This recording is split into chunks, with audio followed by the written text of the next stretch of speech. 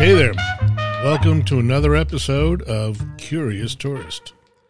Once again, I'd like to thank Storefront Music for supplying us with our intro music, some of the finest musicians around. So today I want to talk about the origin story. How did Curious Tourist come to be? Okay. First of all, since I've been a kid, I'm the guy who goes into the crowd as opposed to running away from the crowd. I've always wanted to see what was on the other side, what was in the background. Who are the people making this thing? What I want to do is I want to squeeze every drop out of this life that we have and enjoy all the different things that don't necessarily make you money, but feed your soul. About 7 years ago, I moved from Los Angeles to New York. And New York is just constant. Like the internet, there is no end to it. Just totally no end to it. The world-class museums, the galleries, the music venues, the people are great here. Plus you have all the parks, you have all the outside, and I don't care if it's spring, summer, fall, winter. Yeah, winter a little harder to get around, but you just put on warmer clothes. Now, since being here, I stopped driving. And because I don't clean gutters, I don't shovel a walk, I don't walk a dog, I don't have a pet, I find it pretty easy to get around the city. And since COVID has hit, it's been different, no doubt. The museums now have timed tickets, so you can get there whenever you can get there.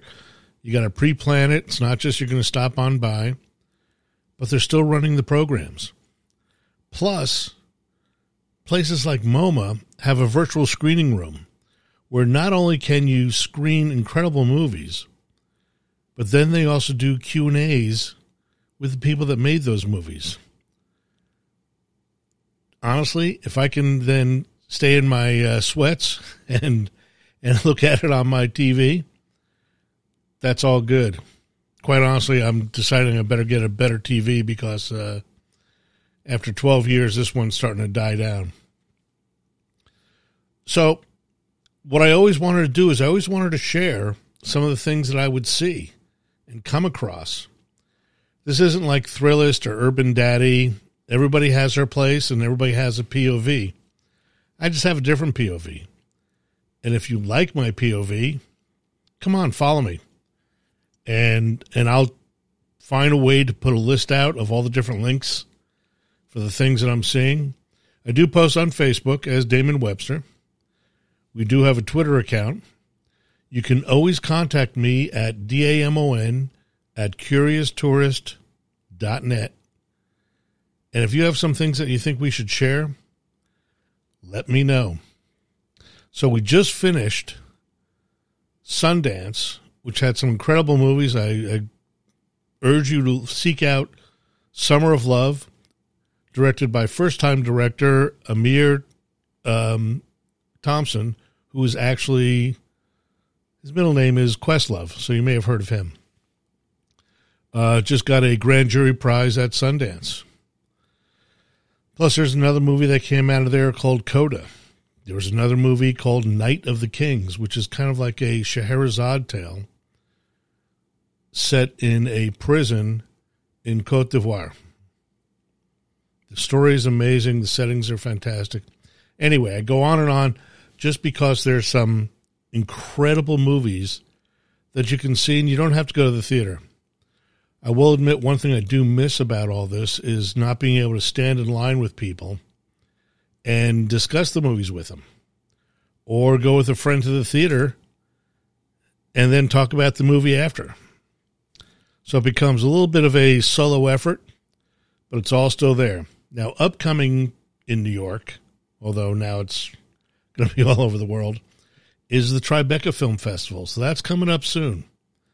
So stay tuned, and we'll give you some tips on that. What the film festivals have been doing is selling a certain amount of links to each film. I actually missed out on two major films that I wanted to see at Sundance. But I also had a feeling that because they were so popular, a studio would probably pick them up, and they'll probably be available soon, maybe. On that point, there's movies I've seen at the New York Film Festival that I thought because of the celebrity talent that was in it, they would probably hit the theaters pretty fast. Some movies, it's taken like a year and a half, 2 years to get out to the public. Anyway, so film festivals online, amazing stuff.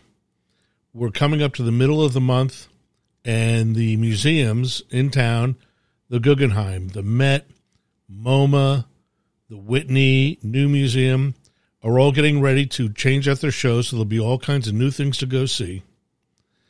And honestly, if you have a lunch hour, I would highly recommend going down to the Moynihan Train Hall. It's pretty empty. I think at this point, not enough trains really from Penn Station are going into the Moynihan Train Hall. But there are some sculptures. Just make sure you look up. There is an upside-down cityscape sculpture, which is amazing. There are some stained glass windows when you first enter in that you have to look up and know to look up. Actually, when I was there, a security guard wanted to make sure because he saw me taking some pictures. He said, no, you got to look up there and check it out. And so I did, and they were pretty amazing. Look, I didn't spend more than 45 minutes there, so if you have a lunch break, it's not bad. It's 33rd and between 8th and 9th, and it's a pretty spectacular space. Anyway, so there we have it for this episode. So let me backtrack a second. So that's kind of where I started. I have such a passion for going out and checking out all these things and seeing where the new things are. I do subscribe to a ton of newsletters so that I'm also getting, hints on different things that I particularly like. So there will be a point of view, and I'm going to keep bringing them out to you. So many people would ask me, hey, how'd you find out about that? Well, I kind of feel that what I should be doing is just sharing where all that stuff is. And, you never know. You may say, okay, this Saturday morning, I'm going to go check that out. Something different. Get out of the house. New Yorkers, yeah, I know it's winter. Just time to put on some warmer clothes. Thanks again for listening, folks. And till the next time, stay curious.